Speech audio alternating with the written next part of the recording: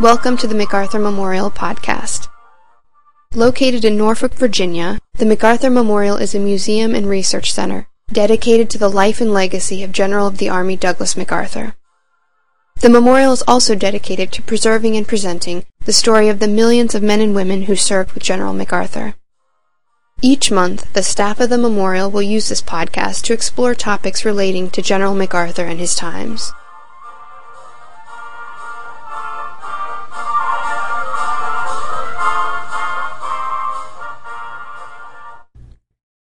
French military historian Henri Lachoucke once wrote, "An old adage runs, 'There is no temple without a god and no throne without a guard, but there are guards and guards.'" Lachoucke was making reference specifically to Napoleon's Imperial Guard, an elite unit which served as the French Emperor's personal bodyguard and also as his shock troops, to whom he turned for the most difficult assignments on the battlefield. Throughout history, some of the world's most colorful and charismatic military and political leaders have surrounded themselves with a personal guard composed of hand-picked men. This practice goes back thousands of years and includes King Leonidas and his 300 Spartan warriors at Thermopylae and Julius Caesar's famed 10th Legion. Napoleon's Imperial Guard was one of the largest such guard units, numbering at its height nearly 100,000 men. During the early days of the American Revolution, John Glover's Marblehead Regiment, officially the 14th Continental Regiment, served as General George Washington's headquarters guard. The reasons a soldier found himself standing guard over his commander varied.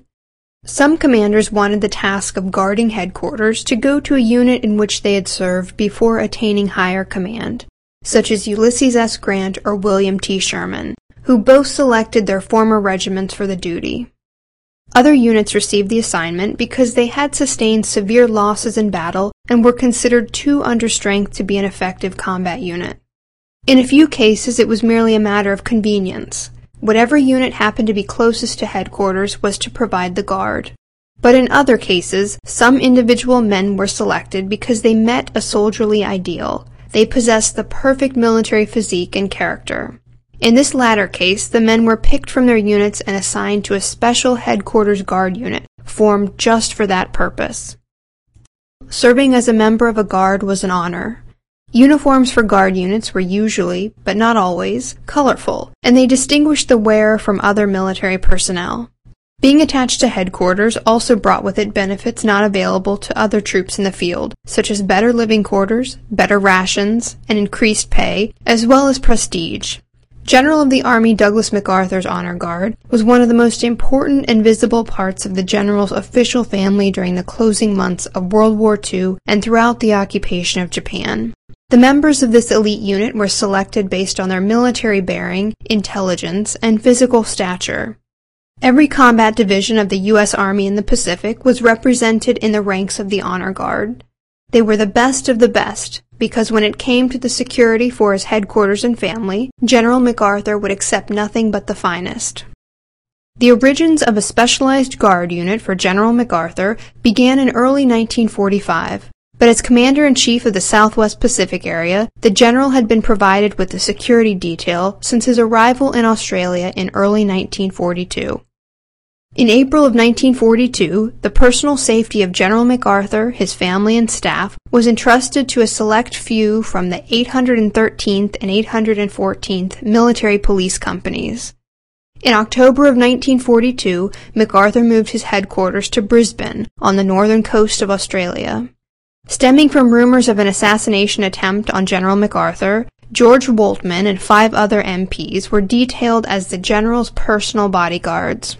2 of them, armed with Thompson submachine guns and pistols, were with him and his family at all times.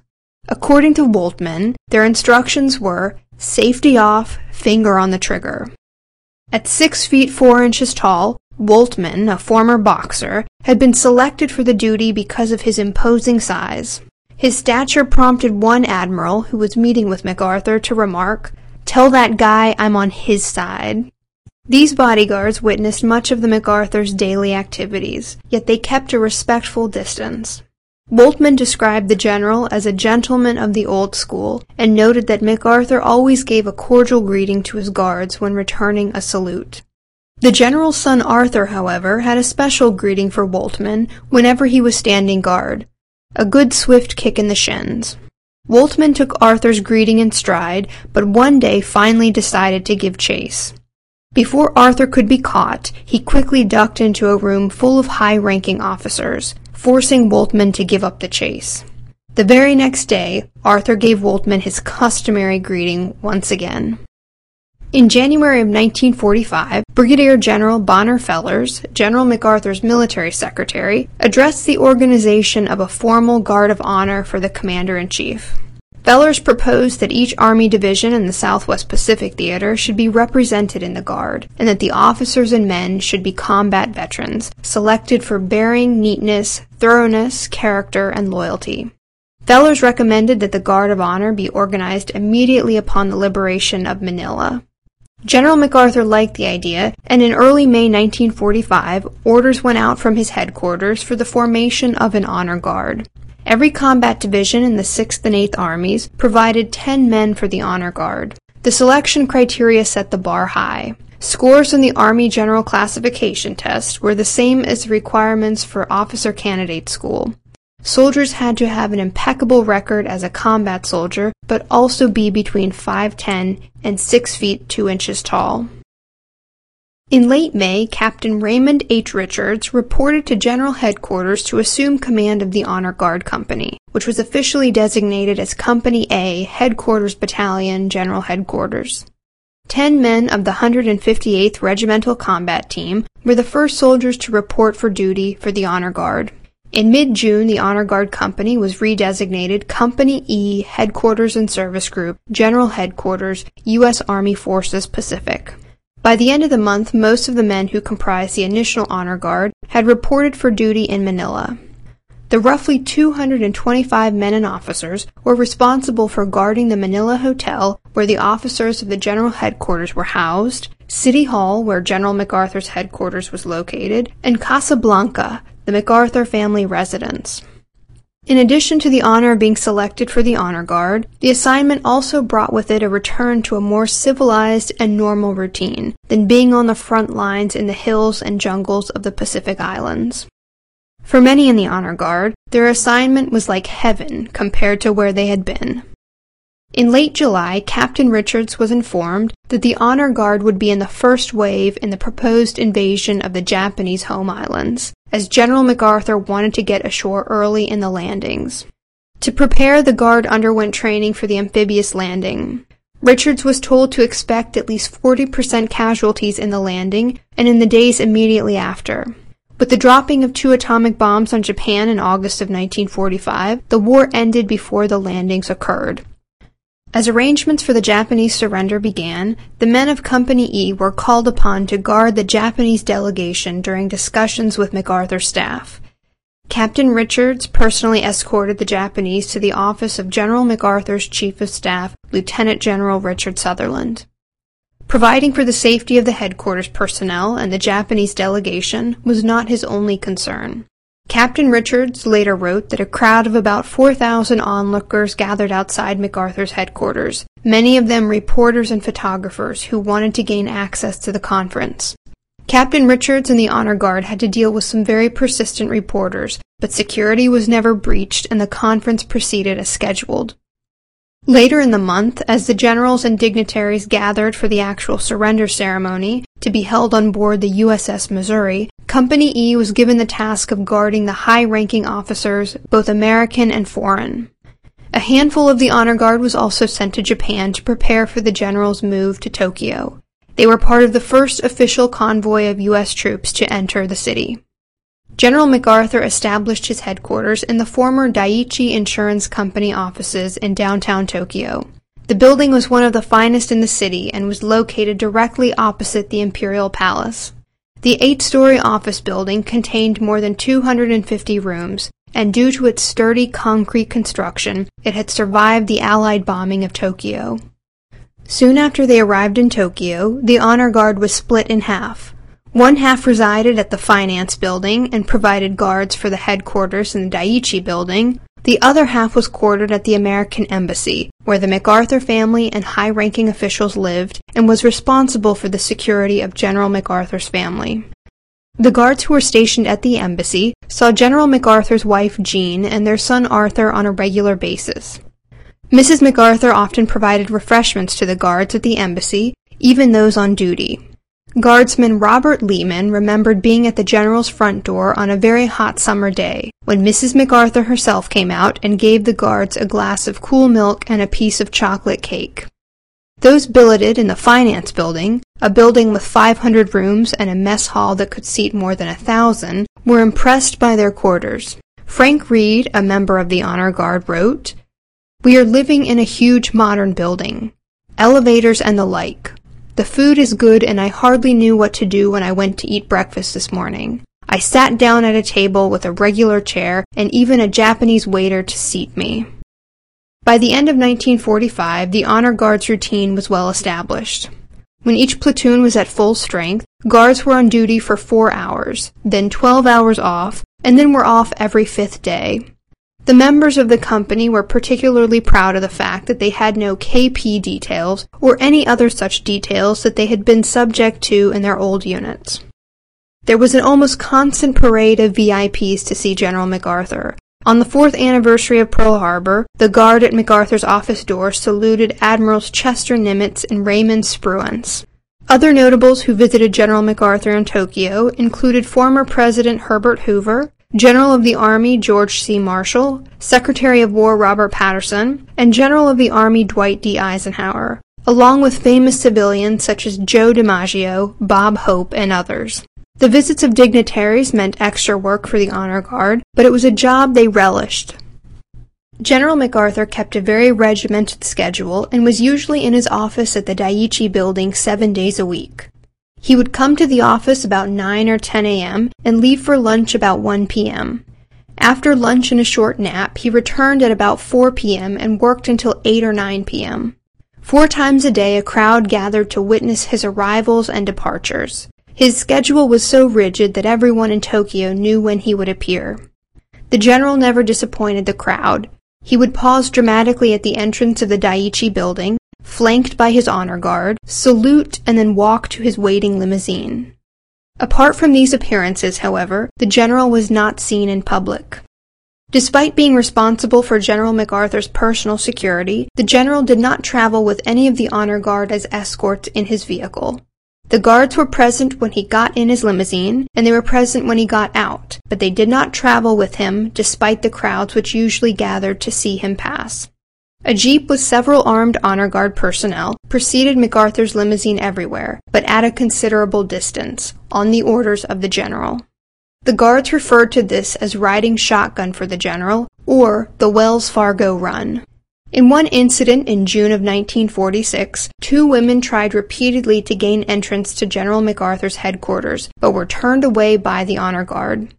Several days later, they waited for General MacArthur's car near the embassy. As the car approached, one of the women threw herself in front of the vehicle. When the driver stopped, the other woman opened the door and got into the car with General MacArthur. The driver quickly removed her from the vehicle, but she had easily broken the protective bubble around the general. Fortunately, the women merely wanted to pray for General MacArthur, and behavior like this was more or less an innocent incident. Threats against MacArthur persisted, but the honor guard never had to deal with a successful attempt on the general's life. In June 1950, North Korea invaded South Korea. As the United Nations moved to defend South Korea against the communist invasion, General Douglas MacArthur was given the supreme UN command. Security at the embassy was increased as a result of the hostilities. Many of the guards were given Thompson submachine guns to carry while on duty, replacing their M1 rifles. More patrols were also ordered. In July 1950, MacArthur authorized the formation of an elite raider company for use in Korea. The company was formed from volunteers from the various units attached to General Headquarters, including the Honor Guard. The newly formed unit became known as the General Headquarters 1st Raider Company. The Raiders originally consisted of 125 men and 7 officers, led by Major James H. Ware. After undergoing extensive training at Camp McGill, Yokohama, the Raiders first went into combat September 12, 1950, 3 days before the Incheon invasion. They landed at Kunsan, about 100 miles south of Incheon, to draw the North Korean attention away from the main landing site. They lost 3 men killed at Kunsan and were shortly withdrawn to join the main landing force at Incheon. The 1st Raider Company eventually received the Navy Presidential Unit Citation for its service in Korea. As preparations were being made for the Incheon invasion, 40 men and 2 officers of the Honor Guard were sent to Korea to provide security for MacArthur and South Korean President Syngman Rhee for when the capital city of Seoul was retaken. One of the officers was wounded by sniper fire the second night they were in Korea. The Guard remained in Korea for about 1 month before returning to Tokyo. Eventually, the headquarters and service group also became a source of replacements. Men slightly wounded in Korea who were unfit for field service but were able to do desk work or stand guard were reassigned to the general headquarters, and then one of the 7,000 men in the headquarters and service group was then sent to the front in Korea. One of the guards who was transferred to combat duty in Korea wrote home, "Honor Guard was never like this."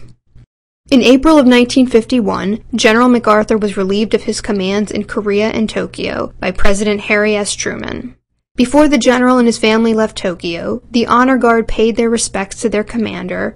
Many of the Guard present remembered this farewell parade as being the most memorable formation they participated in during their service in the Honor Guard. As he departed, General MacArthur told the Honor Guard commander, Captain James Andrews, that the Guard that day looked the best he had ever seen them. The Honor Guard Company continued on with MacArthur's successors. MacArthur's immediate replacement at Far East Command was General Matthew B. Ridgway. Ridgway was not as popular with the Guard as MacArthur had been, but bigger changes were coming. The early 1950s was a period of drastic change for the Honor Guard. In January 1953, the Honor Guard, which had been an Army unit, became an all-encompassing multi-service unit. Where it previously had been 4 platoons, 2 at the Daiichi Building, 2 at the Embassy, it was now recognized to have 2 platoons of Army personnel, 1 platoon from the newly created Air Force, and 1 platoon of combined Navy and Marine personnel. The unit remained under Army control, but as an all-branch unit, a friendly rivalry developed between the branches to see which was the sharpest in appearance. This led to an official monthly competition within the Guard to be the Serviceman of the Month. The Marines won 4 of the first 7 such competitions. Another change occurred in 1953, with the integration of the Honor Guard. Previously, its ranks had been restricted to whites only. In July of 1957, what had once been the Guard of Honor for General Douglas MacArthur was disbanded. Many of the men of the Honor Guard, once their term of service was up, returned to civilian life. Others chose to make a career of the military. Nearly all of them view their Honor Guard service as one of the highlights not just of their military service, but of their lives. In 1980, several veterans of the Honor Guard, who had not been in contact with one another for more than 30 years, planned to get together. Through their planning, the General Douglas MacArthur Honor Guard Association was formed. The association held its first reunion in Kansas City, Missouri in 1981, and 34 Honor Guard veterans attended. A second reunion was planned for 1983 in St. Louis, and by the time of that reunion, nearly 400 former Honor Guard members had been located. Membership in the association continued to grow, and some reunions saw the Honor Guard visiting Norfolk, Virginia, home of the MacArthur Memorial and the final resting place of the general who they had served. While unable to attend an Honor Guard reunion, Gene MacArthur told the association, "The Honor Guard was very important to General MacArthur. Only the finest were chosen, and you never let him down. I became very attached to those of you who were in regular contact with the household staff and with me. The little courtesies extended were greatly appreciated and have never been forgotten." Over time, the Honor Guard Association identified nearly 2,000 servicemen who served in General MacArthur's Honor Guard. Of that number, all but 100 of them or their next of kin were found. As with all the members of the Greatest Generation, the shadows are lengthening for the Honor Guard. The story of the Honor Guard continues, however, providing an interesting glimpse into many of the pivotal moments in the history of World War I, the occupation of Japan, and the Korean War. not to mention some wonderful insights into General MacArthur's life and duties. Thank you for listening. We look forward to continuing this dialogue with you. If you have any questions, comments, or suggestions, please feel free to contact Amanda Williams at amanda.williams@norfolk.gov.